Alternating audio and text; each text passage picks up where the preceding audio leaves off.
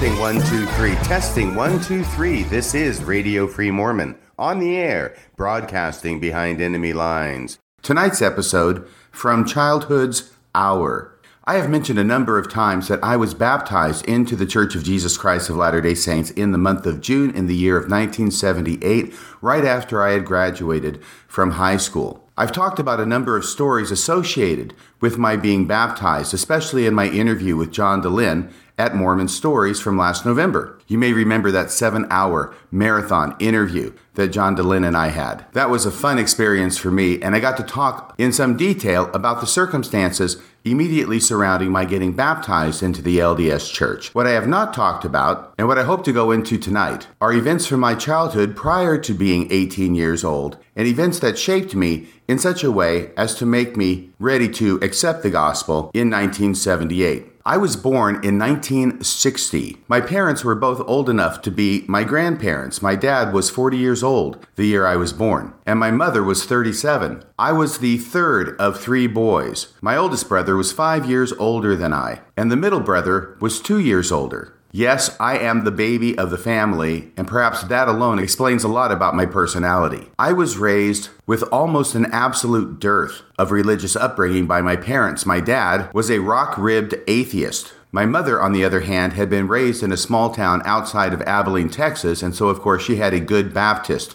upbringing. But she became disaffected from the Baptist church and from religion in general at a relatively early age. And the reason was because the Baptist minister of the church she attended railed on and on about fire and brimstone and the fiery torment that awaited those who did not accept Jesus as their Savior. This did not sit well with my mother, and so sometime before or after she got married to my dad, on St. Patrick's Day, 1942, she had given up going to church altogether. And I'm sure that getting married to an atheist didn't help her any in that regard. I remember once when I was younger, going to my mom and asking her what religion we were. This must have come about because of a discussion with friends about what religion they were, what church they attended. I didn't have a religion. I didn't have a church. So I went to my mom and I asked her, what religion are we? And after giving it some thought, she told me, you can just tell your friends that we are Protestant. Now, I had no idea what Protestant meant, but in retrospect, it seems that her beliefs were still specific enough to identify with Protestantism generally,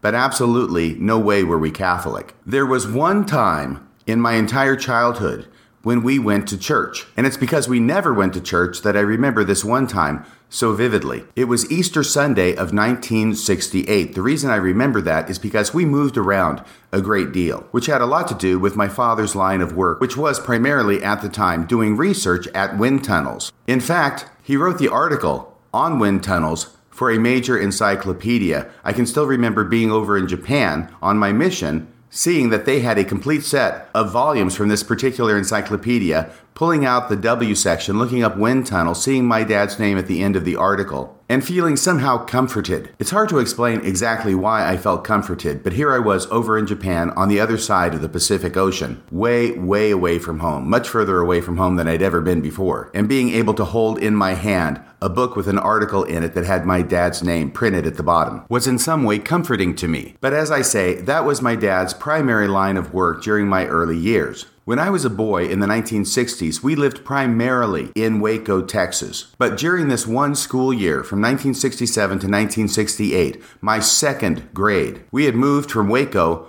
over to Longview, Texas, which is over by the border with Louisiana. It was while we were living in Longview, Texas, that we ended up going to Easter services, and that's why I'm able to pinpoint it to Easter of 1968, because that's where we lived at the time, and that's the only Easter we had during the time we lived there. Now, I don't remember anything about the service. All I remember is getting ready for the service and being somewhat surprised with my other 2 brothers that we were going to church. Well, this was quite an adventure. We'd never been to church before, but I remember our dad sticking us in shirts with very tight collars, putting ties on us, and then lining us up one after the other in the bathroom and filling our hair with what we called greasy kid stuff. That's what my dad called it. In retrospect, I think it was a tube of Brill cream, but everybody got a dose of Brill cream in their hair in order to look sharp and ready to go to church. So as I say, I don't remember anything about the service, but in retrospect, I often wondered why on earth, out of all the Sundays and all the Easters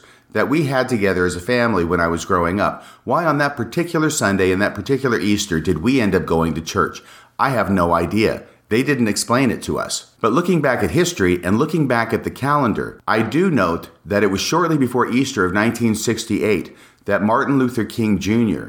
was assassinated. Now, my parents were not liberal activists, far from it. They were as conservative as you can imagine. I remember my mom saying once that she was so conservative that she was to the right of Coolidge. Or maybe it was to the right of Hoover. I can't remember exactly now. It was either to the right of Hoover or to the right of Coolidge. Anyway, it didn't make any sense to me at the time. All I knew was that she was saying that she was very conservative. So I don't know if that's the reason that we ended up going to church on Easter of 1968, or if there was some other reason that my parents decided to take this unprecedented step. Whatever the reason, it didn't last long. It was that one Easter, we went to church. We never went to church after that. We never went to church before that. That was the one time that I attended church with my family as a kid. Now, prior to 1968, I had gone to a summer camp, and it was a Bible summer camp. I'm sure it was a Bible summer camp. It was while we lived in Waco. I must have been 6 years old at the time. And if it wasn't a Bible camp, it was definitely religiously organized because Waco is a university town. The university there is Baylor, and it is a Baptist university, and the name of the summer camp was Baylor Camp. Well, my big brother, who was 11 years old, was going to camp. He was going to go to Baylor summer camp, and I begged and I pleaded and I pleaded and I begged with my parents to let me go too. They thought I was too young to be going to summer camp, but I managed to wheedle my way into going. And actually, they were right. I was too young because I was not there for very long, and I started getting terribly, horribly homesick. And they ended up coming and picking me up after a day or two and taking me home. But once I was home, I forgot how homesick camp made me, and I begged and I pleaded to go back to camp. So they, apparently having the patience of a saint, took me back to camp, where I would get homesick again, and then they would come and get me. And this happened a number of times. I remember that one of the times I was home, I was the only kid home at the time because the other two boys were at Baylor Camp. They were having a good time. They weren't having this terrible homesickness. They weren't the baby. And I remember my parents going to a drive-in movie, which I had never known them to do before or since. But apparently they couldn't get a babysitter, so I rode along in the back seat. And the movie that they went to see, I can still remember, was Dr. Zhivago. So whatever year Dr. Zhivago came out is the year this happened. Whoop, I just looked it up. Dr. Zhivago came out in 1965, so I wasn't 6 years old. I was 5 years old. No wonder I was so homesick. Oh my gosh. Anyway, Dr. Zhivago did not enthrall me. I ended up conking out in the back seat before the opening reel was over. And I remember that after camp was over, and after I had gone back and forth between camp and home, my parents gave me a little book, and it was titled Hello Mutta, Hello Fada, which was a book based upon a popular song at the time by Alan Sherman about a little kid going to camp and having all sorts of horrible experiences, and they had inscribed on the front of the book, "To our little ping pong ball." And the words of the song went something like this. Hello Mutta, hello Fada, here I am at Camp Granada. Camp is very entertaining, and they say we'll have some fun if it stops raining. I went hiking with Joe Spivey. He developed poison ivy. You remember Leonard Skinner? He got ptomaine poisoning last night after dinner. All the counselors hate the waiters, and the lake has alligators, and the head coach wants no sissies, so he reads to us from something called Ulysses. Now I don't want this should scare you, but my bunkmate has malaria. You remember Jeffrey Hardy? They're about to organize a searching party. Take me home, oh Mutta Fada, take me home. I hate Granada, don't leave me out in the forest where I might get eaten by a bear. Take me home, I promise I will not make noise or mess the house with other boys. Oh, please don't make me stay. I've been here one whole day. Dearest father, darling mother, how's my precious little brother? Let me come home if you miss me. I would even let Aunt Bertha hug and kiss me. Wait a minute, it stopped hailing. Guys are swimming, guys are sailing, playing baseball. Gee, that's better. Mother, father, kindly disregard this letter.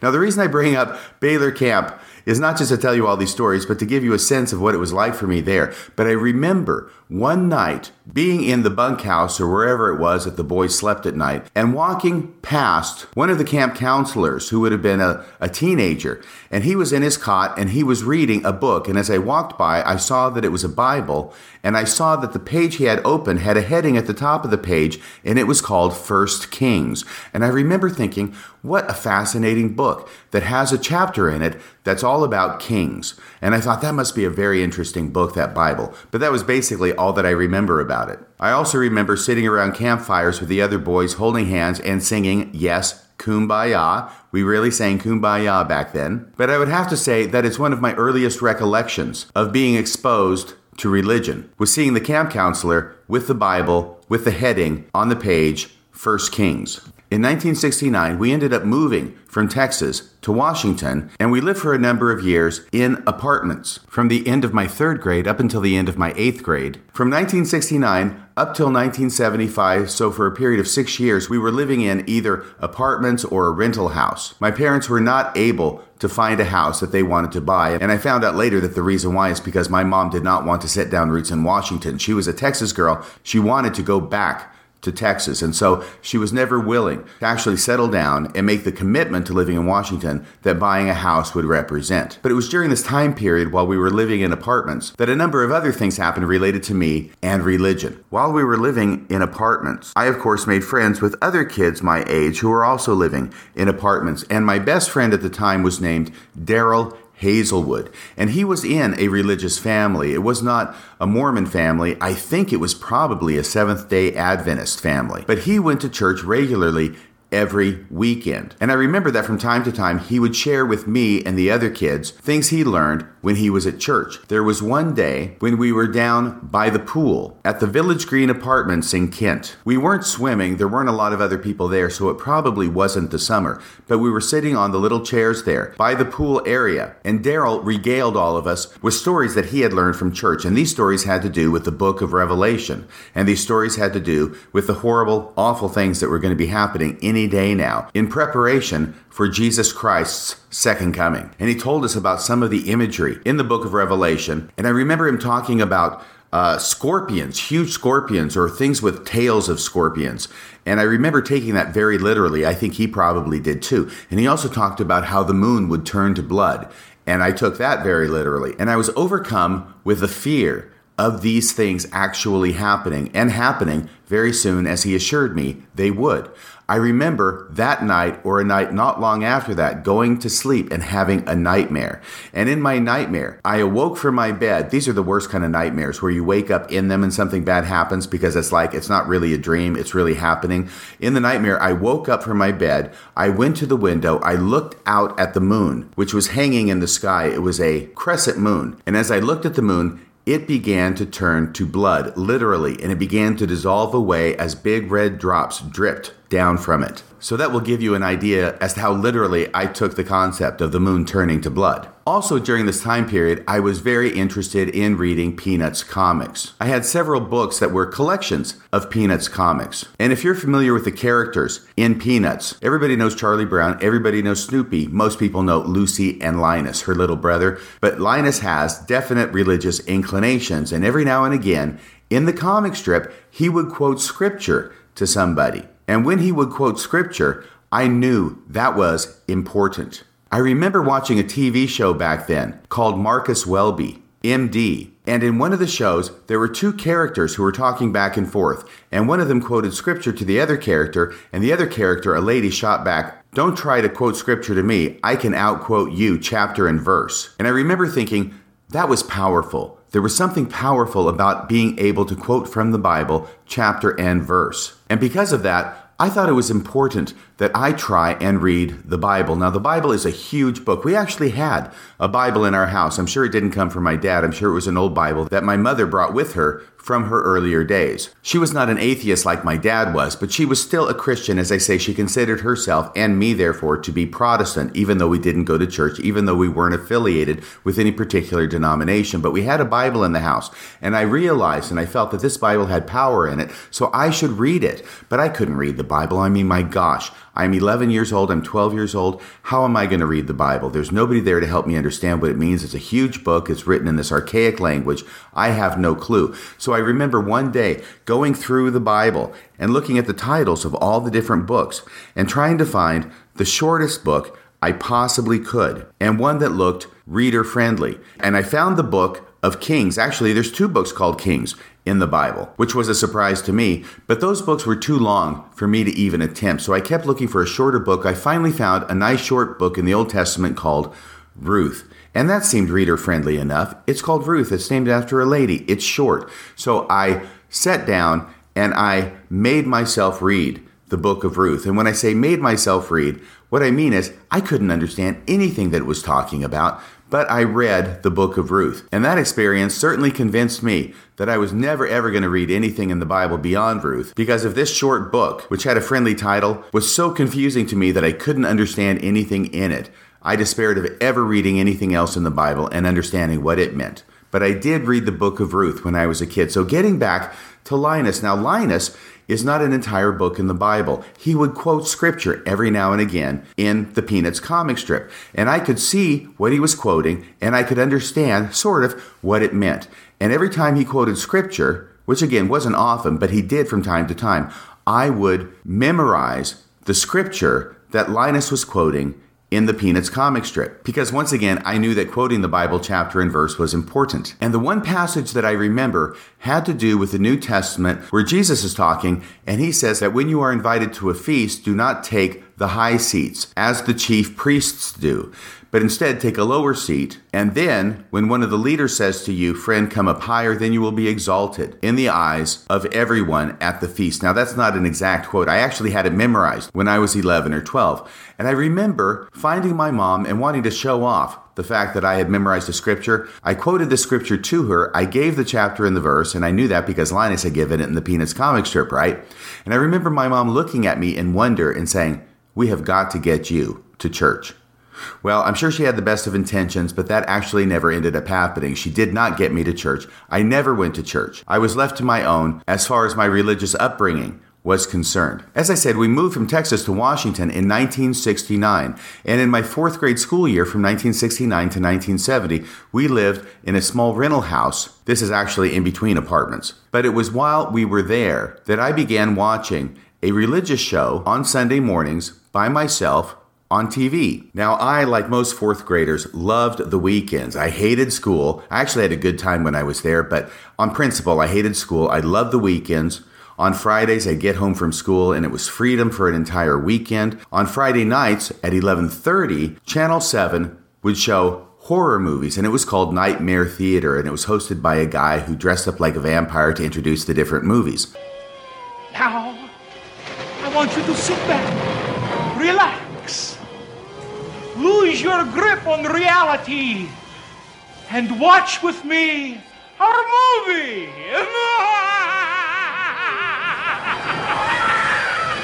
And it was a double feature every Friday night.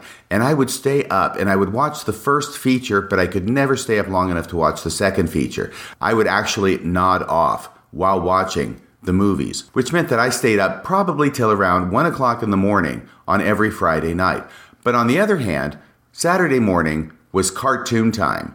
And my very favorite cartoon was the new Pink Panther show, and that started at 7 o'clock in the morning on Saturdays. Well, I'm 10 years old. I don't get to sleep until 1 o'clock in the morning. I have to get up to watch the Pink Panther at 7, and I didn't have an alarm clock. So what I did at the time was I developed a method of waking myself up on Saturday morning.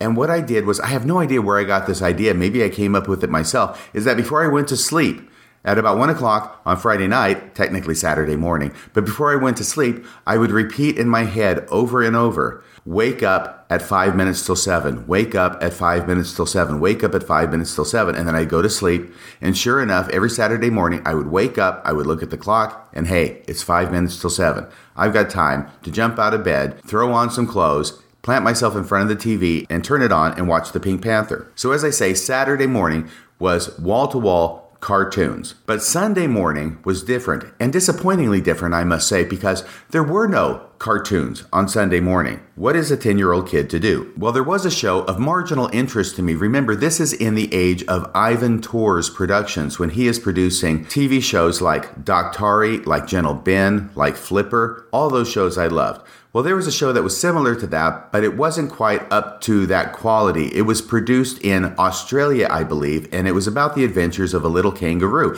and it was called Skippy, the bush kangaroo. And I still remember the theme song.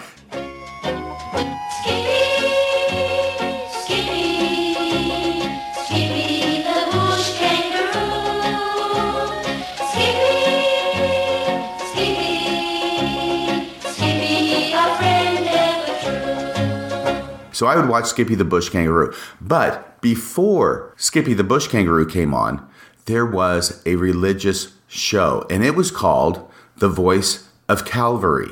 It was a half-hour show, and I believe the minister's name was Jack MacArthur. And anyway, he would appear on the screen, and he would talk to the audience and talk to me because I'm watching the TV set, and he would give a sermon about something related to Christianity, of course. And at the end, there was this older woman who would get up and sing some sort of closing hymn in a very warbling voice. I didn't really find that very appealing, but I was glued to the screen every Sunday morning in 4th grade, listening to Jack MacArthur and the Voice of Calvary. I was the only one up at this time. Everybody else is asleep. So it's just me, Radio Free Mormon, sitting on the floor of the living room in this rental house in Kent, Washington, watching The Voice of Calvary. But once again, I'm not sharing this information with anybody else. Nobody else knows I'm doing this, for crying out loud. We're not going to church, but I'm watching this religious programming, and I feel good inside about watching it. I don't really understand everything that Pastor MacArthur was talking about, but I know that I felt good inside while he was talking and while he was preaching. And that was part of my religious development, I think. Not only the exposure to this kind of religious programming, but also the fact that I was even open to or willing to or interested in watching this kind of religious programming. Oh, there was another time, a few years later, I was probably 12 years old. Billy Graham was a big name back then, and he would go around from place to place, and he would give these crusades, and they would be televised on TV. And I remember once, I was probably 11 or 12, watching Billy Graham and his crusade on TV and listening to him preach. And at the end of every crusade, of course, he would give an altar call where he would ask everybody at the stadium, in the crusade, or at home watching on TV, if they hadn't accepted Jesus as their personal Savior, to do so now, to get down on their knees and to accept Jesus as their Savior. And I got down on my knees when I was 11 or 12, and as Billy Graham was praying on TV, I accepted Jesus as my personal Savior. And once again, I'm doing this as a kid. Nobody else is around. None of the other members of my family are around. This is a solo activity for me. Nothing happened afterward as a result. I didn't start going to church, so I'm sure Billy Graham encouraged it. I just didn't have the wherewithal to be able to do it because I'm a kid. In addition to the Voice of Calvary, and in addition to the Billy Graham Crusade, I had other exposure to religions, and specifically the Jehovah's Witness religion. During the summer of 1972, I was 12 years old, and me, the middle brother, and my mom spent the entire summer at a little rental in a place called Rockport, Texas. It was on the coast. It was probably down the coast from Corpus Christi a ways, and it was during a period when my parents were separated. And this was the worst summer of my childhood. I didn't know anybody in Rockport, Texas. We didn't go to church. I didn't have any exposure to other kids. It wasn't an apartment building. So I had absolutely nothing to do. And what ended up happening is that I would stay up late at night to watch TV until it signed off. Yes, in those days, TV stations actually signed off the air at around midnight or 1 o'clock in the morning, or whenever their regularly scheduled programming was complete for the day. And then they would play the national anthem, and it would go to static. Well, I ended up sleeping in later and later in the day and staying up later and later at night until I got into a very bad cycle where I was staying up pretty much all night and sleeping pretty much all day. But during the night and the wee small hours of the morning after there was no more TV, I would go into my bedroom and I would turn on this little transistor radio, and I would hear a top 40 station which came in somewhat weekly, probably from Corpus Christi, and I would listen to those songs every night from probably around 1 o'clock until 5 o'clock or 6 o'clock or whenever it was in the morning that I finally fell asleep. I was extremely lonely. I was extremely isolated during that time period, which is why I call it the worst summer of my childhood. Here I am with my mom and one of my brothers out in BFE, Texas. But as a result, even today, if one of those songs that was a hit song back from the summer of 1972 comes on the radio, I can name the song, name the artist, and say, that's from the summer of 1972. Songs like Billy Withers singing Lean on Me, Gilbert O'Sullivan singing Alone Again Naturally, Brandy by Looking Glass, Daddy Don't You Walk So Fast by Wayne Newton, and the instrumental Popcorn by Hot Butter. All of those and many more I remember from the summer of 1972. But it was also during this time period that I came into contact with a book that was written by the Jehovah's Witnesses, and this is why I'm talking about the summer of 1972. I don't know how this book got into the house. Maybe the Jehovah's Witnesses came by and dropped it off. That's probably the most likely. But it was a little blue hardback book, and on the front were the words, "The Truth That Leads to Everlasting Life." Well, this was an interesting book to me. I actually read this book. Unlike the Bible, I could understand what was written in this book. And so that was my first exposure to the teachings of the Jehovah's Witnesses. And I remember getting to the part in the book where it said that things of the occult or the supernatural were of the devil. And if you had books regarding the occult or the supernatural or anything else that this book described as originating with Satan, it was best to destroy them and preferably to burn them, because if you just throw them away, somebody else could pick them up later on and they could be influenced by Satan.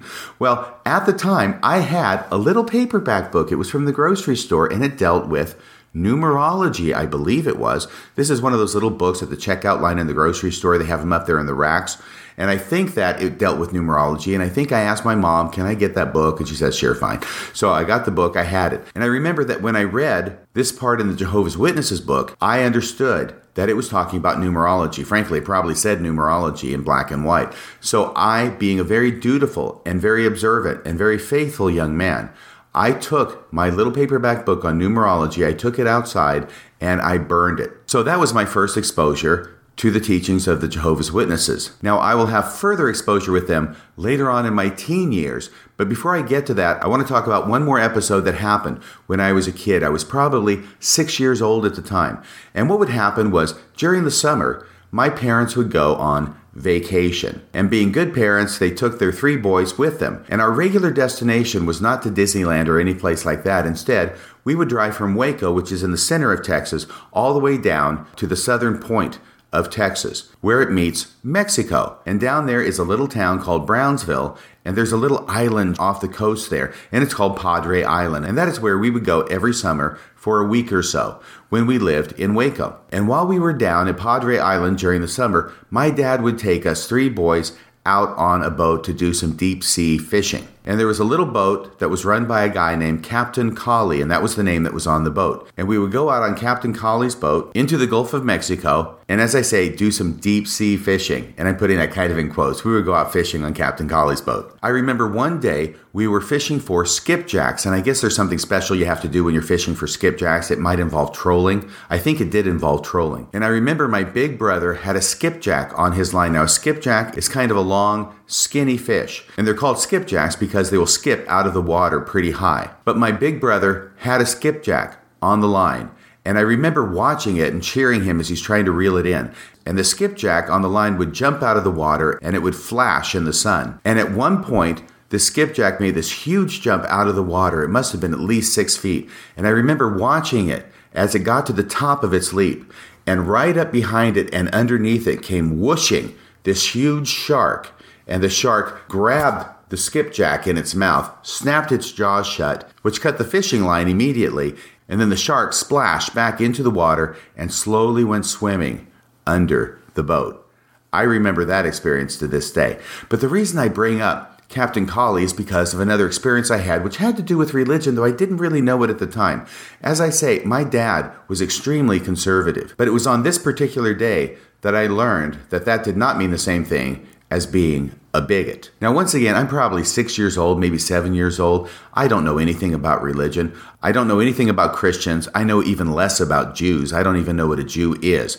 But the fishing day is done. The boat has come back to port, and now we are going to take our fish and we're going to clean them. And there is a dock there, and at the end of a dock is a spigot that comes up, and you can turn it on, and then you clean your fish and you take them away. But I think it was one of Captain Colley's sons who was manning the spigot and helping people clean their fish. It may not have been his son. It might have been just an older teenager, possibly 20 or early 20s, who was there and helping out with people cleaning the fish. And we were waiting in line to clean our fish, and there was another guy in front of us. And this other guy was taking a very long time to clean his fish. I don't know what was going on with him, but he got done and walked away. We moved forward to take his place, and this young man at the spigot expressed his displeasure with this first guy who had just walked away by saying to my dad in confidential tones, "He must be a Jew." Now, I'm behind my dad at the time.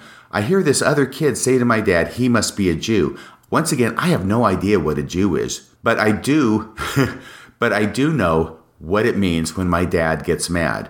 And frankly, because when you're a kid, you develop a spidey sense about when your dad gets mad. And what I remember is, even though I'm behind my dad, this kid says to my dad, "He must be a Jew." And all of a sudden, the temperature, which was probably around 100 degrees there out on that dock during that sunny summer day at the south of Texas, what I know is that the temperature went down about 30 degrees like that. And I knew that my dad was very angry. My dad didn't say anything about it to this kid, but I knew he was very upset. Not only the temperature change, but how he was talking. Not what he was saying, but how he was saying it. And I knew that this kid had said something, calling this guy a Jew, that made my dad very, very mad. So once again, it's only in retrospect that I'm able to put two and two together now that I actually grew up and found out what a Jew is, and that this kid was making a racial and religious slur against this other guy, and that my dad got very upset with it. That's how I can look back and understand what was going on, and that my dad, conservative as he might have been, was no religious bigot, and he was no racial bigot either. Which once again may account for why it was that the one time we went to church was Easter Sunday, shortly after Martin Luther King Jr. was assassinated. Okay, back to the Jehovah's Witnesses. Now, I told you about the book that I read in the summer of 1972. Well, we grow up, I go to junior high school, I go to high school. Well, my brother Cam, who's 2 years older than I am, we went to high school at the same time. And Cam ends up becoming interested in the Jehovah's Witnesses. And the reason he became interested in them is because when he was walking from room to room at the high school between classes, he would pass through a hallway at the gym, and off the hallway was the laundry room. And there was a janitor there, and this janitor was a Jehovah's Witness. And he decided to strike up an acquaintance with my brother and introduce him to the Jehovah's Witnesses. So Cam ends up studying with the Jehovah's Witnesses. Now, the Jehovah's Witnesses, to their credit, require a person, before being baptized and joining the Jehovah's Witnesses and becoming a member, they actually have to study for a year, I think it is, on a weekly basis, so that they can learn what it is that Jehovah's Witnesses are about, and they can know what it is they're getting into. At least a good deal more than the Mormon missionaries teach investigators about the LDS Church, who have about 6 discussions that they need to teach an investigator before they are baptized. And that can take a lot less time than a full year. But I think it was during my senior year in high school, it might have been my junior year, that Cam was studying every Saturday morning with a fellow who was a Jehovah's Witness. And Cam did not have his driver's license yet. So I was tasked with driving Cam every Saturday morning over to his meeting at this guy's house to study for about an hour about Jehovah's Witnesses. And I was somewhat interested at first. I mean, what are my options? I can sit out in the car for an hour and wait for Cam, or I can go inside and listen to what it is he's being taught. So initially, I went in with Cam and I listened to what he was being taught. And at one point, I remember asking a question of this guy who was teaching Cam, this Jehovah's Witness. And the question I had, I think, was pretty simple, and I think it was quite genuine. I asked why it was they don't celebrate Christmas. And when I asked that simple question, I sure didn't know what I was in for, because this fellow got very excited, he got very animated, he got very angry, and he started talking about all the evil that was in the world and associating that in some way with the celebration of Christmas and Santa Claus and all the other things that go along with Christmas. And after about 10 minutes, he ended up concluding that because of Santa Claus, his daughter could not go to the park at night without the fear of being raped. And I know that he was very, very upset. He was very emotional. I didn't feel comfortable about it. What he was saying didn't really make a lot of sense to me. So after that experience, I didn't go inside with Cam anymore. Instead, I would drive him to the house and I would sit outside in the car for an hour and wait for Cam to be done and come out so I could drive him back home. But that was my second experience with Jehovah's Witnesses. And my brother Cam did join the Jehovah's Witness organization. And I say organization because they do not like to be called a church. That's one of their tenets, that they are not a church, that Jesus Christ's organization was not a church. They are an organization, and they're proud of the fact to be called an organization. But that is how my brother Cam was a Jehovah's Witness at the time that I got baptized into the LDS Church in June of 1978. And of course, we had all sorts of wonderful disputations, even into bloodshed, about the subject of religion in my household between me and Cam after that. And it was for Christmas of 1978 that I gave my brother Cam a paperback copy of the Book of Mormon. Now that was a double slam because first off, Jehovah's Witnesses do not celebrate Christmas, and here I am giving him a Christmas present, and number two, that Christmas present is a Book of Mormon. So I gave him this Book of Mormon. It was a paperback. It cost $1 at the time. It wasn't a huge investment, but I was trying to get my licks in for the Lord any way I could. And I remember a couple weeks after that going down to his room. His bedroom was downstairs. We're living in a house at this time. We finally put the apartments behind us, and there was a passage in the Book of Mormon that I wanted to show him and read to him and have him read that I thought was important for some reason or another. So I go down to his bedroom. He's sitting at his little desk there, and he's writing or doing whatever it is. And I'm looking up on his bookshelf, and I'm trying to find the copy of the Book of Mormon I gave him. And I'm seeing all these other books, all these Jehovah's Witnesses books, but I can't find the Book of Mormon. And I say to Cam, Cam, do you know where that Book of Mormon is? And he goes, no. And I look some more, and I can't find it. I said, do you know where that Book of Mormon is? He goes, no. And then all of a sudden, I remember back to that book I read in the summer of 1972 and about how it says to burn things that are satanic. And I remembered how I burned that little booklet about numerology. And the light went on in my head, and I said to Cam, you burned it. You burned it, didn't you? And he's quiet. See, the thing about Cam is he can't tell a lie. He's just that kind of guy. And especially since he's a Jehovah's Witness now, he really can't tell a lie. So he's quiet. So I interrogate him further. You burned it. You burned that copy of the Book of Mormon I gave you, didn't you? And he said, well, yes. And I went on for a brief tirade in self-righteous indignation that he would burn this copy of the Book of Mormon that I gave him as a Christmas present in 1978. I was all fire and indignation about that. I don't know what I expected. I don't think I actually expected him to read it and join the LDS Church. But I remember challenging him at one point to read it, and his response being, well, I don't have to get into the mud to know it's dirty. Ugh.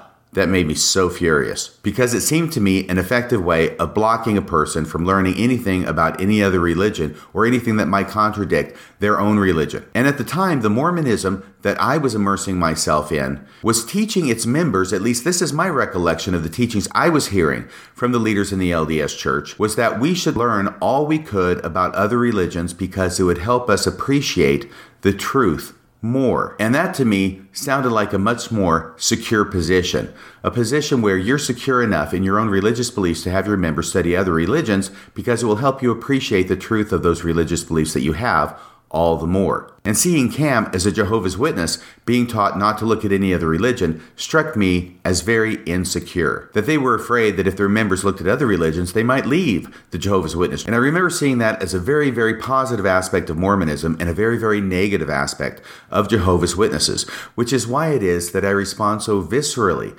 when over the last 4 decades or so, I have seen what I perceive as a shift in the LDS Church, where more and more they are counseling, advising, warning, admonishing their members not to look at any teachings about the LDS Church outside of those produced by the LDS Church, those approved by the LDS Church. Anything that is said about the LDS Church on the internet or in any other forum that is not correlated and approved is treated with suspicion, and that information is described as being full of half-truths and distortions. It was through my exposure to the Jehovah's Witnesses that I learned that they actually frowned on higher learning.